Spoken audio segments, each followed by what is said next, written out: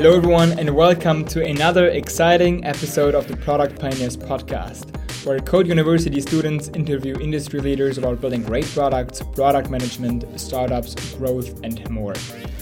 What should I say? This episode is special for a few reasons. Reason number one. Our guest today is Patrick, the head of product from Gorillas, the 10-minute grocery delivery app. He started at Gorillas as one out of two product people about a year ago and built together with Barbara, the head of design, the product organization to about 30 people today and more than 10,000 employees. Before that, he founded and sold Mapify, a travel app that allows you to share your travel experiences, get inspired for your next trip, and easily book these complex round trips. We will briefly talk about Mapify and his exit, but mainly focus on the insane growth that he witnessed at Gorillas. We talk about hiring, building great teams, and how he built a product organization. Just generally about all the different moving pieces that are needed to create a service like Gorillas. Now here's reason number two. This episode will mark one of the last episodes of season 2. I know, it's sad. As you know, this podcast is run by a team of Code University students and now has a total of 34 episodes, with 14 episodes in season 2, meaning with our current student team consisting of Thais, Uju, Alessandro and me as the host. I will need to focus on my bachelor thesis in the coming months and also want to pass this incredible opportunity of podcasting on to new students so they can take it to new heights. We might release a few more episodes with people that we have already reached out to, so stay tuned for that. But we thought this one is a great time to celebrate the slow end of season 2. To celebrate it, we are live on Product Hunt today. Product Hunt is a platform where people can vote for products. The more people vote, the more people see it and have the chance to get value out of each episode. So if you liked and got value out of at least one episode, we would highly appreciate your support. If you want to show some love and don't already have an account on Product Hunt, you can create one in under 5 minutes with Apple Sign-In, Google, Twitter or Facebook. Please upvote Product Pioneers, it would mean a lot to everyone on the team. And of course, you can also support us on LinkedIn or Instagram. You can find all of the links in the show notes on our website, productpioneerspodcast.com, or in the description of this episode in your podcasting app you're listening to right now. I know it was a long intro, so without further ado, let's dive into this. I hope you enjoy it. All right, Patrick, welcome to the show. I'm really happy to have you today. Of course, happy to be here. All right, wonderful. So long-time listeners of the show know that I always like to start with an icebreaker, and that is, how did you get into, what was your childhood dream when you grew up as a job? That's a very interesting question. So I think probably the earliest kind of professional dream that I developed was getting into politics.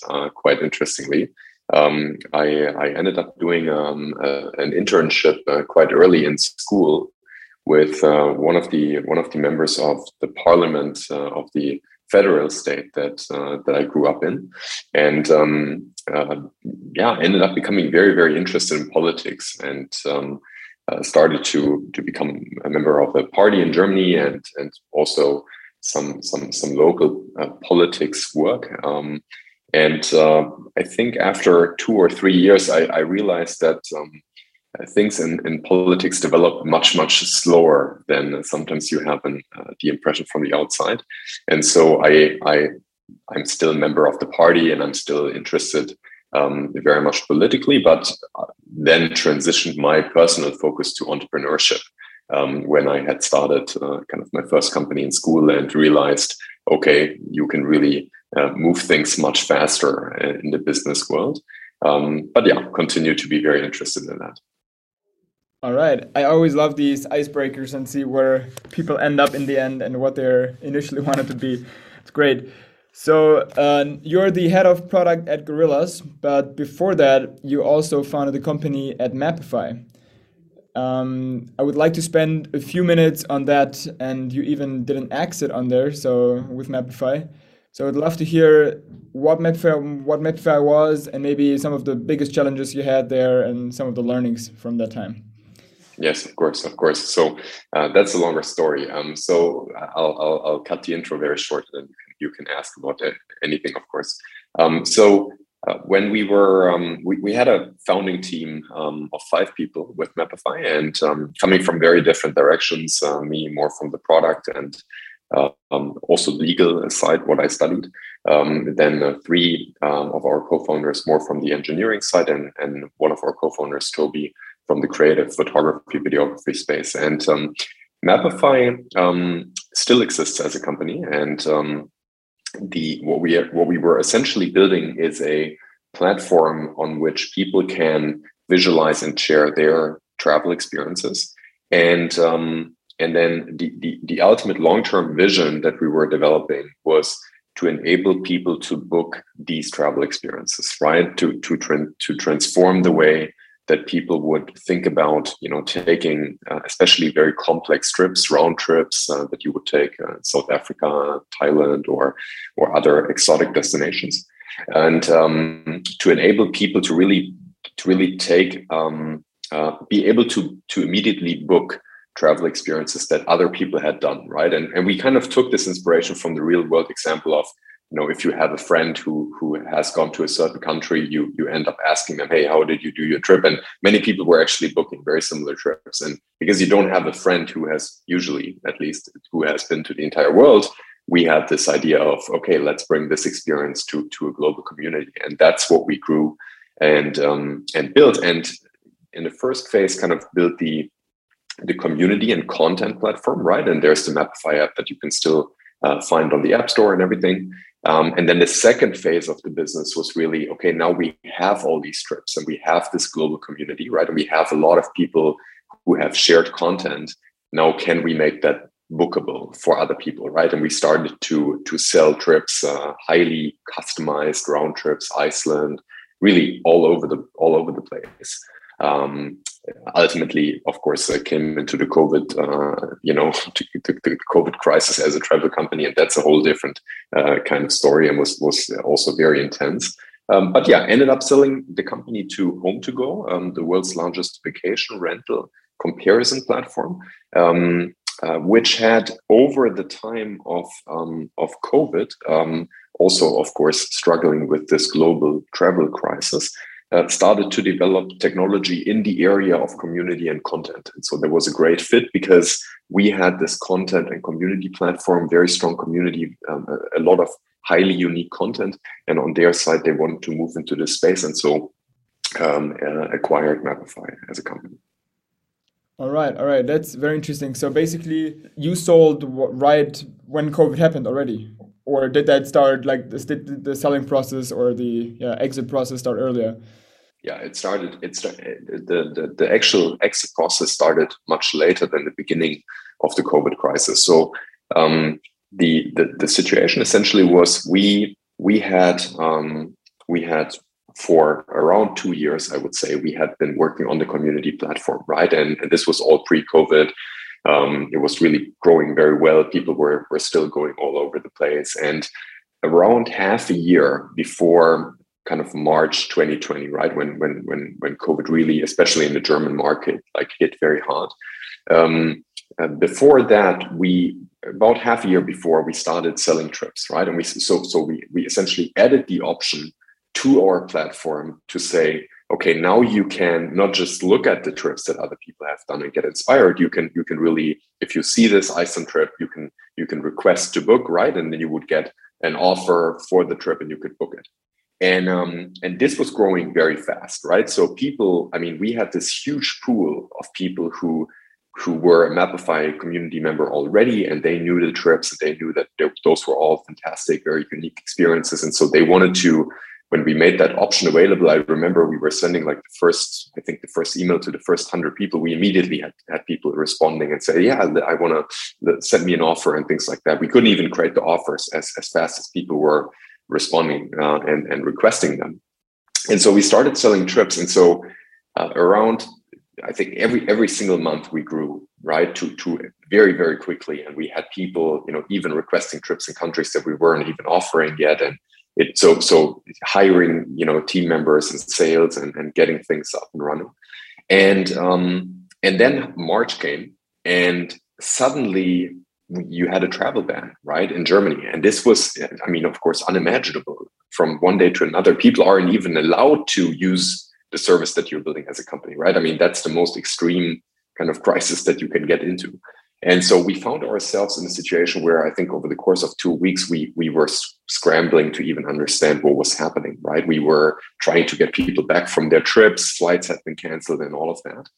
And of course, entered into a situation where for half a year, we couldn't sell any trips, right? We weren't able to, we basically had to put our business completely on hold, right? And at that time, we were very well funded, right? We had larger investors coming in for COVID, and so we had a lot of capital. But inside the founding team, we had been very regularly asking ourselves the question: do we continue to believe that in this market environment we can really build a big startup company, right? And I mean, you start a startup company and you raise venture capital because you want to build a very large business very fast, right? That's the goal, because otherwise you don't have to take in millions. You could also bootstrap it much slower. And so when you're suddenly in a market that is so tremendously changed, right? And I mean, this for the travel industry was probably a once in 50 years crisis, right? When you're in this market that is so fundamentally changed, you start asking, does it really make sense to attempt building a huge company in this market environment where basically your market isn't even growing, it's forbidden and it's shrinking, right? And so we continued the operations fairly normal for around half a year. Then we started again to try and sell trips, right? This was kind of like after the summer 2020. Most people remember, people were thinking, oh yeah, the summer was quite good, right? COVID is probably gone, and maybe the fall it will come back a little bit. But we thought, okay, maybe we can start selling again. And we ended up, I think, selling 1 or 2 trips. And very quickly, of course, the next lockdown came, and we knew, okay, this thing very likely is gonna drag on much longer, right? And now we are 2022, and of course, looking back, it was a good decision to kind of assume at least that this would drag on very much longer. And so in the fall of 2020, we started to think about, what do we really believe we should do, right, from a founder's team's perspective. And we came to the conclusion to say, look, we don't think that we should be using our investors' capital, which was quite a lot at this point still, right? We had raised a total of 3.8 million. We had a lot of that left. And we said, we don't think that we should use this capital if we cannot see that we can really build a big business, right? Because that's our obligation to investors. We basically say, look, we take on the capital and we will do everything we can to build a very big business. And we had this clear perspective of, okay, this market is going to be very, very hard. And so we said, okay, we're going to see if we can sell the business, right? We were looking for partners. We also wanted to find a company that we really believed would represent what we believe about the Mapify community, right? Unique content, unique people, unique trips, and fantastic travel experiences. And so we ended up connecting with Home2Go and started to really see, okay, they had been starting to develop very similar technology, and they had very similar beliefs on the content side, and we felt it was a natural fit. And so in the end, said, okay, we're gonna sell, and we're gonna join Home2Go's family of a lot of companies that they own, and returned the rest of the capital to the investors, of course, together with the sale process. And looking back now, from today's perspective, that was a great decision. And I really believe in that decision, and I really believe we did the right thing here.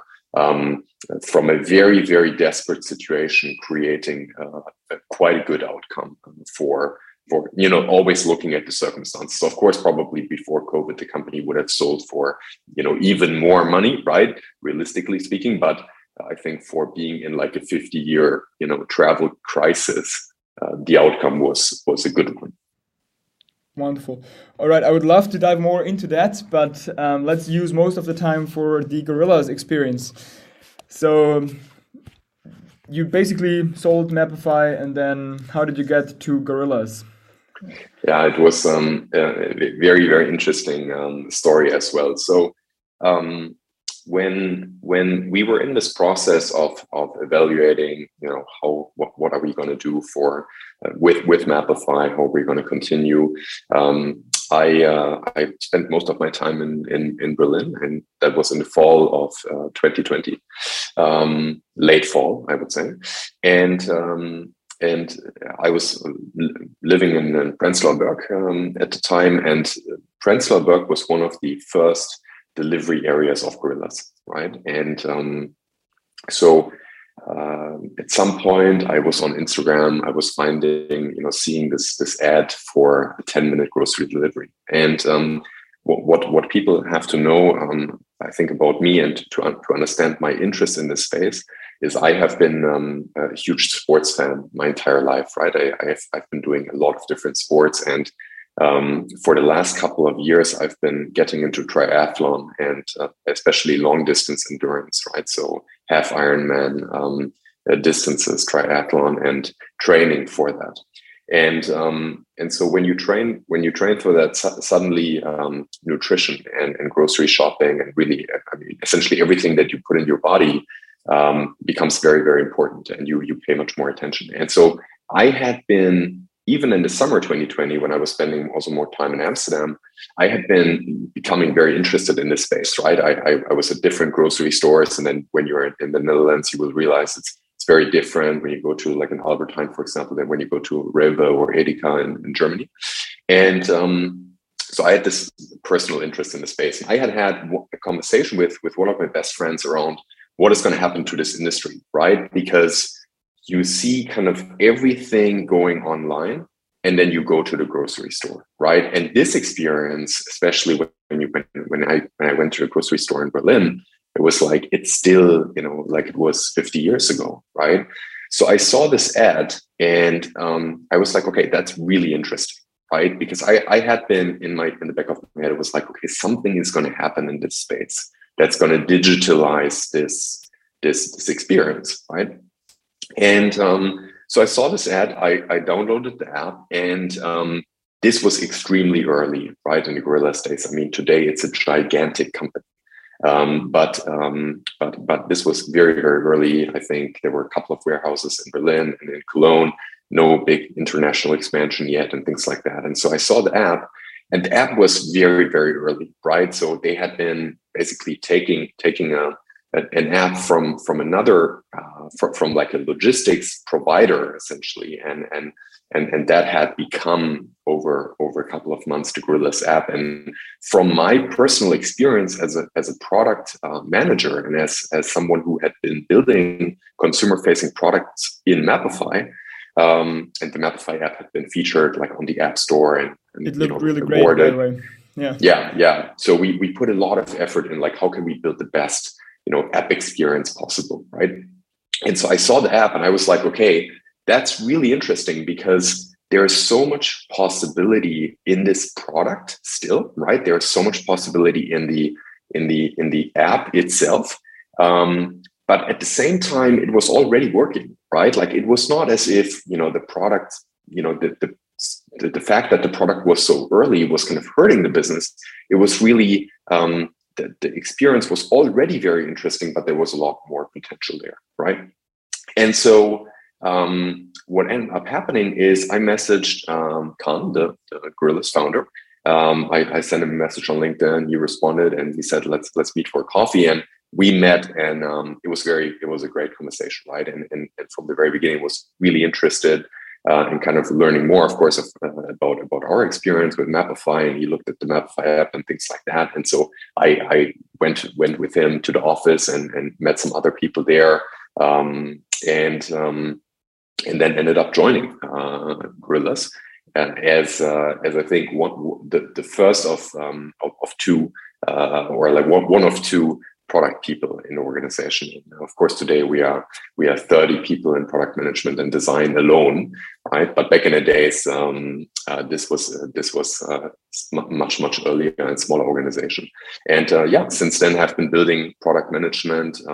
And with the help of my colleague Barbara, who leads design at Gorillas, the design organization that she has been developing, and then of course we have a large engineering organization as well, with which we collaborate very closely and build the entire product ecosystem that Gorillas is running on. Great. So there's a lot to dive in here. What really boggles me about Gorillas is all the freaking different moving pieces that you need to create that experience to deliver something in 10 minutes, right? So could you go through like the different aspects, the different moving pieces of Gorillas, what is needed to pull off such a service, just for people to understand the scope of things? Yeah. And so, I mean, I can specifically, of course, touch on this from like a product perspective, right? And a product, but also technological perspective. So the interesting part about Gorillas is you have this consumer-facing product, right? The Gorillas app, and I think probably at this point everyone has at least seen it, and many of the listeners probably even used it. And so you have this experience, and when you look at it, it seems fairly simple, right? You have a selection of products, you search for the products that you want to have, and you put them in a basket and you send it, and suddenly, 10, 15 minutes maximum, it's at your doorstep, right? And when you look at that from the outside, it's quite easy to oversee that a lot more than what you're seeing is happening on the backend side, right? And that even happened to me, right? Like I came to Gorillas seeing the consumer product, and I thought, of course, my first thought was, okay, there's so much that can be improved about the app, but I ended up realizing, oh my God, there's much more that can be optimized, of course, on the backend side, right? And how the service is being done. And so when you send that order, this order goes to one of our warehouses, right? And you've probably heard about kind of like the general setting. We have warehouses that are distributed across a given city, and then the order lands there, and someone is starting to pick your order, right? And this is very optimized for time, so that of course your order can be put together very quickly in a bag, and then one of our riders picks the order up and delivers it to you, right? And so you have an entire suite of products that exist to power that, right? You don't just have the consumer app. Of course, that's where people enter their order, but you have, for example, a rider app, and you have an app that's used in the warehouse, which are other products that need to be built and developed, and all of them kind of have to work in harmony to create that experience, right? And of course, the other side of that, and that's very interesting about a company like Gorillas, is it's not purely a digital company, right? It's not pure. It is, of course, it has a clear digital entry point, but it is a company that needs a huge effort on the operational side to even make it work, right? It's not like Instagram, that is a purely digital product, right? And you get all the value from the digital experience. It's something that is on both sides. And I would say that this kind of collaboration and connection is what one of the things that have been very interesting to me, because of course you start to understand that there is so much more to a business like that, and so much more complexity that you need to consider when you're developing these products. Right. So we have the riders, we have the consumer app, we have the warehouse management app. And then, I mean, probably you need to always hire riders. You need to hire your people that just run the operations, not just the riders. People that buy product probably do the product selection, right? And that's probably different from warehouse to warehouse and market, city to city, maybe country to country. So I can see there's lots of different things.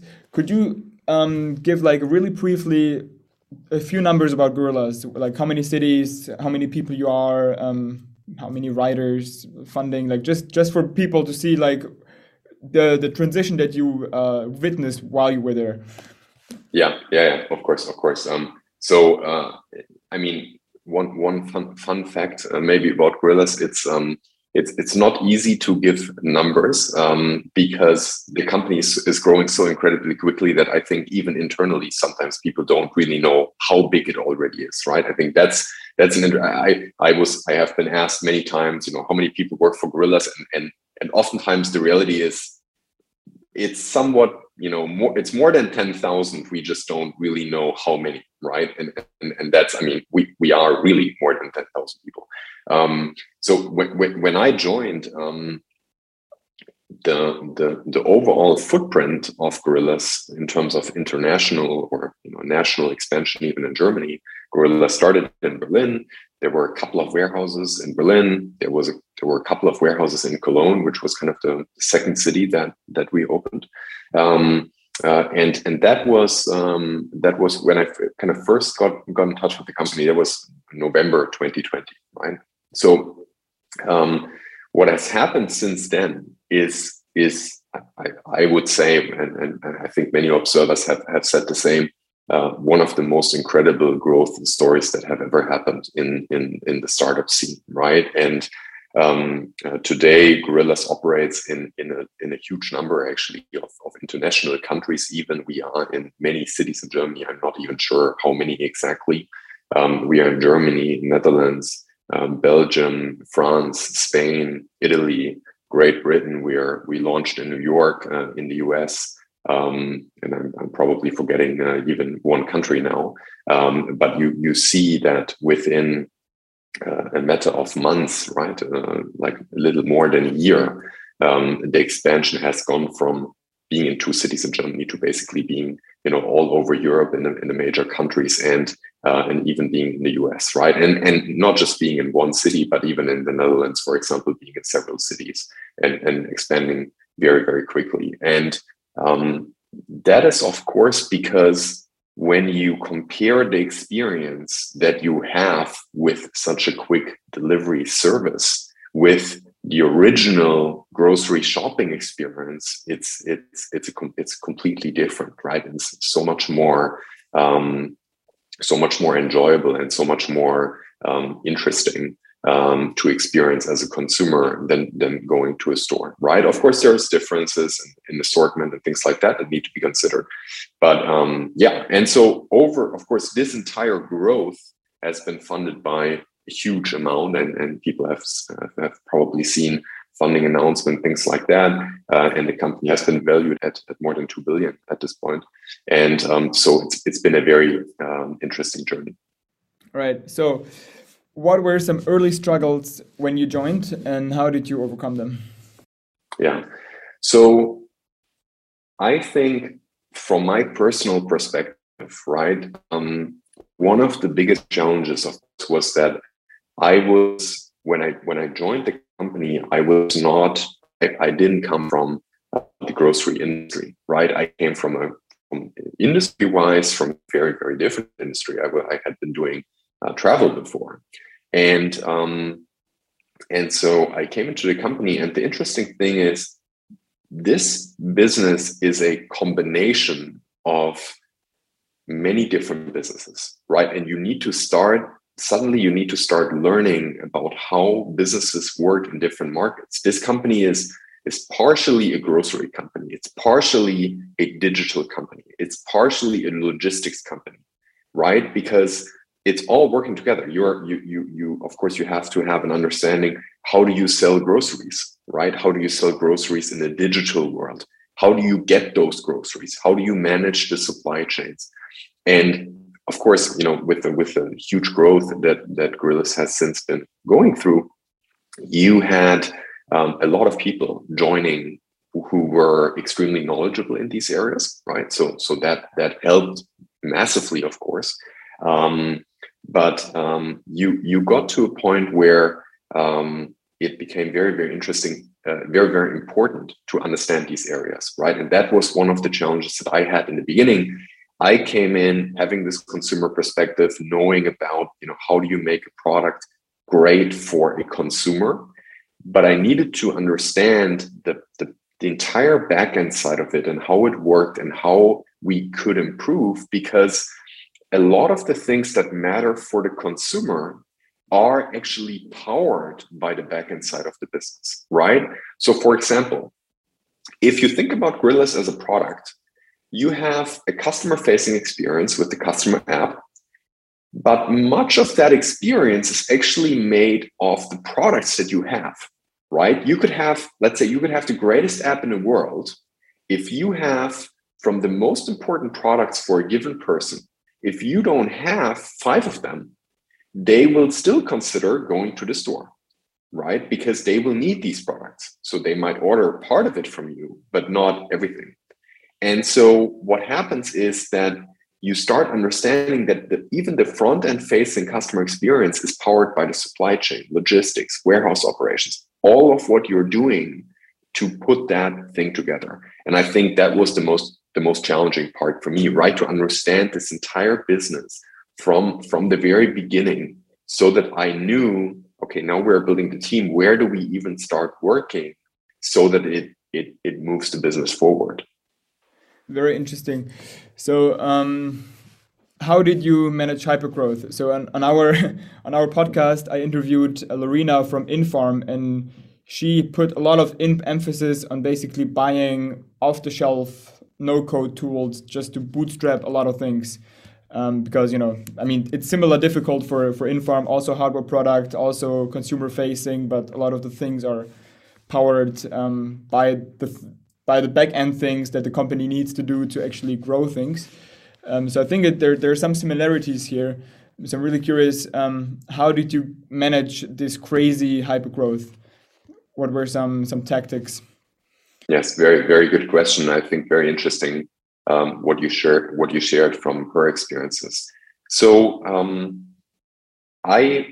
even from an entrepreneurial perspective, I strongly believe in, you have to start with what do you ultimately want to prove in terms of your customer value proposition, and you have to hack everything together before you build anything, until you have proven that this customer value proposition really works, right? I think there is this still large approach in the startup scene that you need to be building a lot of things until you can prove something, right? And I think that partially comes from the fact that building something is, of course, extremely fun, right? It's much more fun to go into Figma and create an awesome looking design and to start coding an awesome looking and awesome feeling product than it is to take a kind of 30% working no code solution, and maybe, you take a Shopify template, right? And you start selling on Shopify and you can't really customize everything, even though, of course, that's an amazing platform. But it's kind of cool and it's fun, and it's a great experience to be building a product and to be building kind of everything from scratch, right? But the challenge with that is that you will most likely either be too slow because someone else is building the no-code experience and acquiring all the customers beforehand, or you will, which is actually even worse, you will build something that doesn't work at all and that doesn't deliver any value to the customer, right? And so the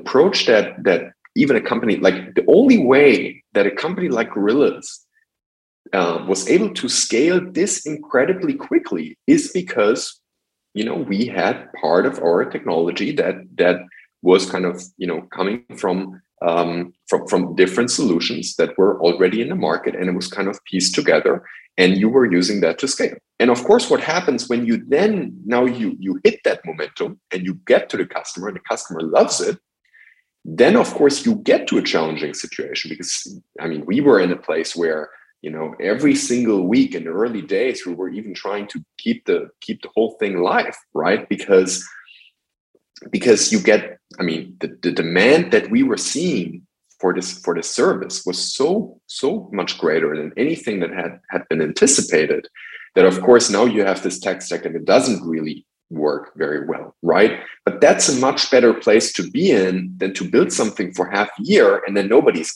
is using it, right? It's a very good problem to have. 100%, right? It's very painful still, right? I can tell you from experience, it's very painful when you want to make things better, but you really you only have a very small team, and there are so many things that are completely burning, and that even in the next 3 months you could probably only work on one of the products that you have, right? It's still painful, but you have a business, you have something that is selling, that has customers, and you're moving into the right direction. And so I think the way that we then approached this challenge was that, okay, we said we are in hypergrowth. We know that there's no way that we will be able to rebuild the technology stack or kick out these tools and replace them with something we own within 3 months.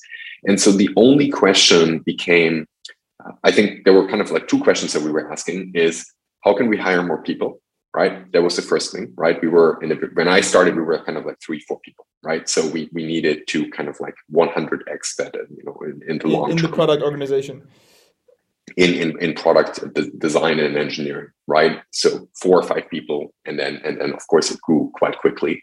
So how can we hire more people? How can we hire great people? Which is a huge difference. Hiring great people is much more difficult. And how can we identify what from everything that's burning is burning the most, right? And that becomes different. That becomes difficult because, of course, you have this huge organization, and everyone is kind of using parts of the technology, but and everyone is having huge problems with it, of course. But you need to start understanding the entire system so that you can tell, right, from your own perspective, what is burning the most. And so then we started to step by step rebuild part of the technology, make it significantly better, design it well, do product discovery and do the actual strong product delivery with strong tech setups. And we brought on fantastic people to the team, and so then it kind of started to develop in the right direction. We were able to serve the business with great and supporting technology. But it's been a crazy journey to get there, for sure. So how did you identify the most burning problem? Do you have a framework for that or some specific approach? Yeah, so I think that, and this is something that I try to bring to the overall product philosophy that we have, right? It is very, very important to understand the whole business as a product person, right? It's very easy to come in and say, I'm responsible for this product, and I'm going to understand this product, and I'm going to try to make it as good as possible, right? And that's great, and that's ultimately your job if you're dedicated to a certain product. But for a business like Gorillas, the overall operational complexity of delivering that service is so high that you have to understand the business from the beginning to the end to be able to say, to identify what you should be working on and what are things that you can fix that are going to have a huge impact on the business, right? And so for me, that was actually the thing that I spent a lot of time with, understanding how does this machine work, especially on the operational side, because the reality is 80% of the technology that we are building at any given point in time, maybe sometimes it shifts, of course, per quarter, we do more here, we do more there, but definitely more than 50% is on the internal side, right? We are building a product that serves our riders, that serves our warehouse crew, our supply chain team, or any other team. And so you need to understand their problems that they are facing, and you need to understand how the problems that they have are reflected in the customer experience, And so then you start to get to a point where you say, okay, if we can improve that internal process, we are improving that team's experience, we can enable them to work better. And because they're working better, ultimately the customer experience gets better, right? Like one super simple example is if you improve the way that the supply chain team can operate, you might get more products more quickly. You might get better new products. And by having those better new products, you will compete in the marketplace because suddenly you're this app that has 100 more products than a competitor, right? And so that became very, very, very, very important. And I think by identifying which kind of problems that we were seeing were ultimately having the largest business impact, if we were to fix them, then we could work our way backwards and we could say, okay, that's now our priority and we are going to address that, right? And of course, that was something that was always aligned with the leadership team and the entire company to see, to see all these dependencies and see where do we need to go. One follow-up question for that. I guess the supply chain is different from, New York than Germany, let's say. So do you build different products for different regions, or you just build for the German market because that's where you make most money, and then you have you did the same hyper growth you did in Germany, you just do the same things later in in New York or the States, or like do you have different phases in different markets, or you try to really build the perfect solution for all different markets, although they're in different stages? Yeah, so that's a great question, because if you look at the complexity that we were faced with and still are today, right? I mean, Gorillas is still growing very, very quickly and expanding and doing all these things. So if you look at the complexity, the challenge we had was not just, okay, this business is growing at an incredible pace in the existing markets, but it's also expanding internationally. And with every international expansion, of course, we were also able to improve our processes. So the challenge becomes you're building a product for an internal team, for example, the German supply chain team, right? But you might have a new country that already has better processes and they need to be also able to use this product, right? And so you're in this process of you need to continuously do product discovery to understand where does the business stand and how can we best create a product. And that's incredibly difficult to do. Of your own employees, that's the fun part, Yes, of course, right? And so you need to be incredibly integrated into the organization. And at this point, I'm so thankful to everyone in the entire organization that we have, right? In the teams that have been working on these operational and all of these marketing, brand, and all of these different challenges. Of course, on our side, product design, engineering, data, IT, all of them together have been doing a massive collaboration effort to make that work, right? And so that has been a very, very interesting experience to kind of get it off the ground. But you're completely right. We had to understand what are the most burning issues right now in our core market, which for a long time, of course, Germany solely, and then other countries joined that. But also, what are we trying to do differently in other countries, and how can we adjust products that we have to that and make that better? Yeah. I mean, we could talk much more about this, but in the States, probably there's different competitors that have a different angle than in Germany. Yes. And then how do you differentiate your product in that specific market and then in the other market? And yes, I don't know, like it's crazy. It's crazy. I mean, sort of, I do want to be in your shoes, but sort of not as well, It was definitely. It it has definitely been a time with a lot of work and long days and weekends and trying to spend time very effectively, but of course always having too little time for how much is happening in the business. So a very, very interesting experience. So could you share some insights in how you build different teams over the time? Yeah. So as I said, from the very first day that I started, one of our core focuses became hiring, right? Because we knew we have several products and we don't even have one product team, right? So one of the core things that we established very early on is we said, okay, we need to find great people in terms of their skill set, but we need to also pay a lot of attention to what we call culture or values fit, right? And to me, personally, this is the most important hiring criteria. I believe that you can bring in people who still have a lot to learn, might not even have 100% of the skill set that you were imagining, as long as they are a great fit in terms of their personality, in terms of being humble, and willing to learn, and being people who are very just great, decent people to work with that create a very positive atmosphere. You will put together a team that's going to be much more powerful than having very smart people that are extremely skilled but that don't really have a great harmony working together. So we paid a lot of attention to that from the very beginning, and I think everyone joining the organization kind of recognizes that today, which is great.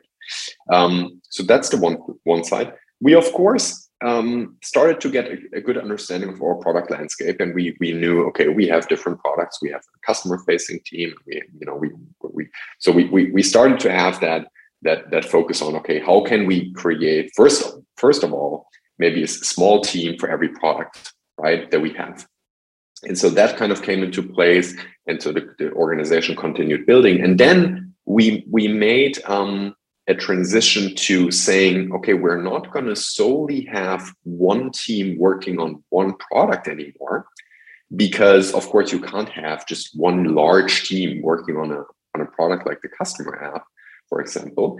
We said, okay, now we're going to have different areas in our organization along the customer journey, right? So from the very beginning, you kind of, you see an ad on Instagram and you sign up for the Gorillas app, and then until the very end, you've made your order, you've received it, you may have had a question for a customer service, or you want to rate your order. And then along that customer journey, we started to build certain teams, right? And these teams became part of the they were part of the organization, and they then started to focus contributing to certain products, right? And so that's how we created the kind of like the setup for scaling. And then today what we have is, of course, we have dedicated products, but we have different teams with different focuses contributing to these products, right? So you would have a product like the customer app, and then you have a team that focuses on how can we create a great sign up and onboarding experience, and you have a team that is looking at how can we optimize our payments and checkout flow, and you have a customer service team, right? And you have these different areas along the customer journey that ultimately all together in their collaboration create the technical and product foundation of what Gorillas runs on as a business. And so that also includes the internal tools that you build. Yes. So like, for example, great product selection means great warehouse management. For example, right? And so the interesting thing here is, and this is why we ended up deciding for this structure, is you have to have a great understanding of the internal processes and tools to even be able to build the customer-facing experience, right? Because, for example, when you order and you and the order gets picked at the warehouse and it gets picked up by the rider is using the rider app, right, to kind of scan the bag and take the order and know where to go to, address and navigate and things like that. But on the other side, at the same time, the customer is of course seeing the tracking, right, and the estimated time of arrival and these kind of things. And so when you have different teams who contribute to these different products, you can create what we call verticals, right, where inside these verticals, these teams collaborate very closely with each other, and they know, okay, because this is happening on the rider side, here's what we need to do on the customer side, right? And you create that knowledge, because these tools work so closely together that it doesn't really make sense to have, teams being in isolation, just working on this one product, because it's all completely connected, right? And so that has been something that the organization has grown massively, but it will still grow a lot. But that has already helped us in the process.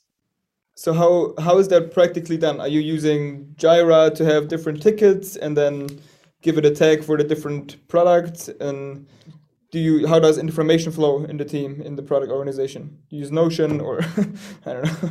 Yeah, interesting. I mean, I feel like the questions around tools, of course, especially on the product side, are always also a matter of what people like, right? And it's always this challenge of everyone, of course, would like to work with. We indeed use Notion, and we love it a lot. And I kind of brought Notion to Mapify.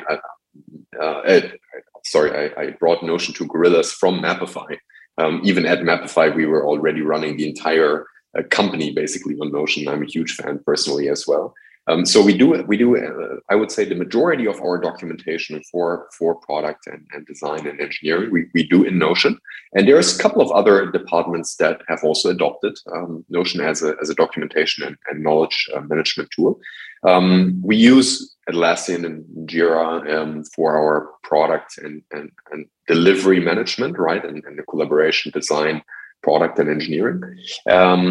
And so those are, I would say, the core tools, right? And when it comes to information flow, of course, we have a product design and engineering leadership team, right? That works with the broader leadership team in the company to understand what are our business objectives, where do we want to go in a given time frame, what do we want to accomplish, and then from there we work with the teams in the department to understand along the entire customer journey, how do we best contribute to these objectives, right? How do we make it work, and how do we ultimately build the best products possible? One question is personally interesting to me because I'm writing my bachelor thesis on that. How do you collaborate with the design organization? So, a lot of discovery is basically the same with the PM so what are you doing? What is same and what is different? And how did that change over the growth of the company? I mean, probably it did. Yeah.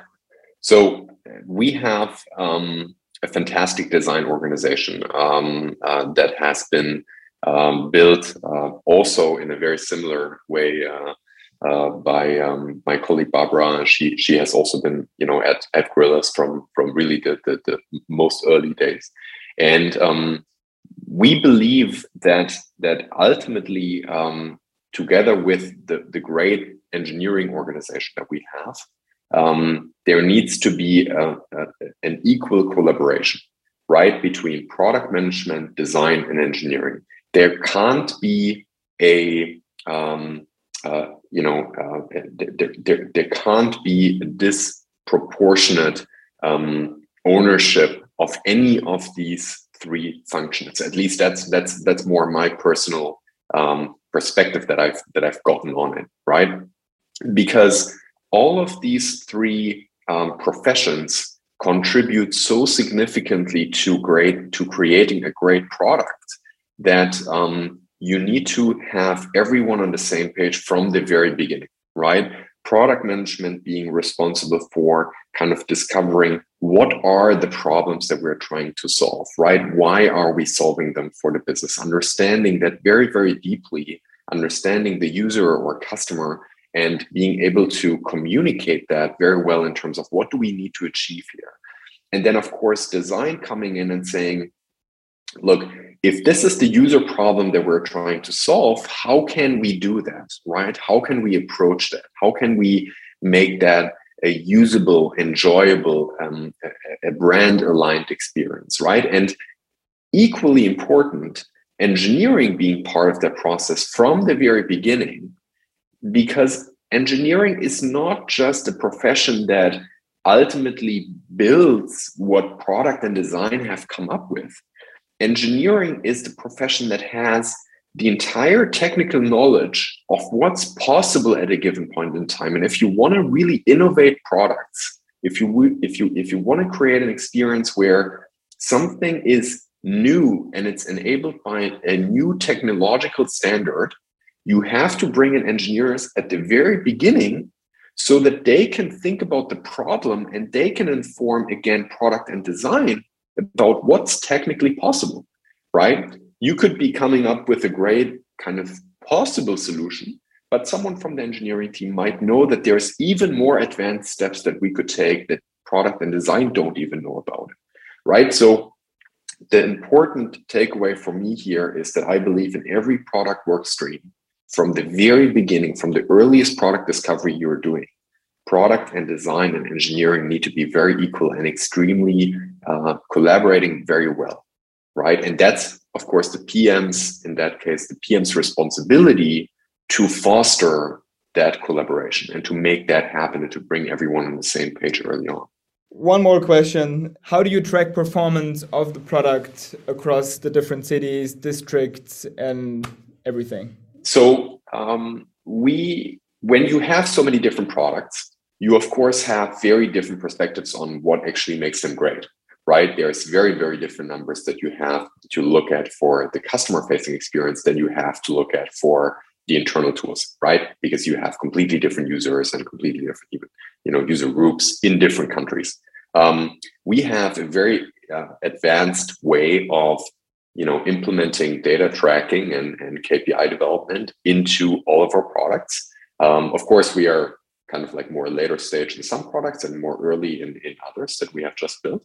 And together with the data and BI team that we have in the organization, we then create dashboards and metrics and monitor how are things working right now and what are the metrics that we are aiming to move upwards, right? And so we are now in a process where for every team, for every vertical we are starting to develop this understanding very specifically. What do we want to track in the new product release that we are making, right? And as I said, some products already have a great tracking technology in place. Some are just being rebuilt, right? And we are working that into it right now. And so then you have basically this pool of these are our product KPIs, right? That we specifically measure about the product health and performance. And the other side is the business KPIs, of course, what we are also looking at, right? How does the product work that we're doing reflect in our business actually becoming stronger, right? And you bring that together, and then you have a good understanding of how you want to shape the future. Last question. Basically, if I was your apprentice, what would be the 3 top lessons you learned from your experience so far? So the first thing for me is I really strongly believe that you have to, no matter at which stage you are in your career, develop a mindset that it is extremely likely that you will always, at a given point in time, know much less than you think, right? And even if you consider yourself an expert in a given domain, the amount of what you don't know is much, much, much greater than what you know. I think that this perspective actually will lead to you striving for acquiring as much knowledge as possible in any given area so that you can move closer and expand your horizon of what you know, and you become, what other people call like a lifelong learner, right? The second thing that comes with that for me, and this is really crucial, is you develop a certain level of humility, right? Towards what other people are capable of, towards what you're capable of yourself. And that doesn't mean that you're not self-confident. That just means that you acknowledge there's this amount of things that I do know, and there is a much greater area of what I don't know, and it makes you humble because you enter conversations with a general approach of, probably this other person that I'm talking to has a completely different area of what they know, and I should be listening very closely and understand that as much as possible. And it makes you a great collaborator, right? There's nothing worse than someone coming to conversation thinking, which is of course never true, that they have all the knowledge that everyone else has to, right? And it makes every conversation so much more valuable if you listen very closely. And I think that would be the third part for me. Work on being a very active listener. And this is something that I heard from one of my mentors in the early days of Appify. Active listening means that you're not listening, and while you're listening, you're already thinking about what you want to respond to. Active listening happens when, after you have listened and the other person has stopped talking, you're then thinking about what you're going to say. And there is like this pause in the conversation that even shows the other person, this person just listened, and now they're only thinking about it. Because when you're thinking about what you want to say, you're only listening to half of it, and you're only going to get half of the perspective the other person has.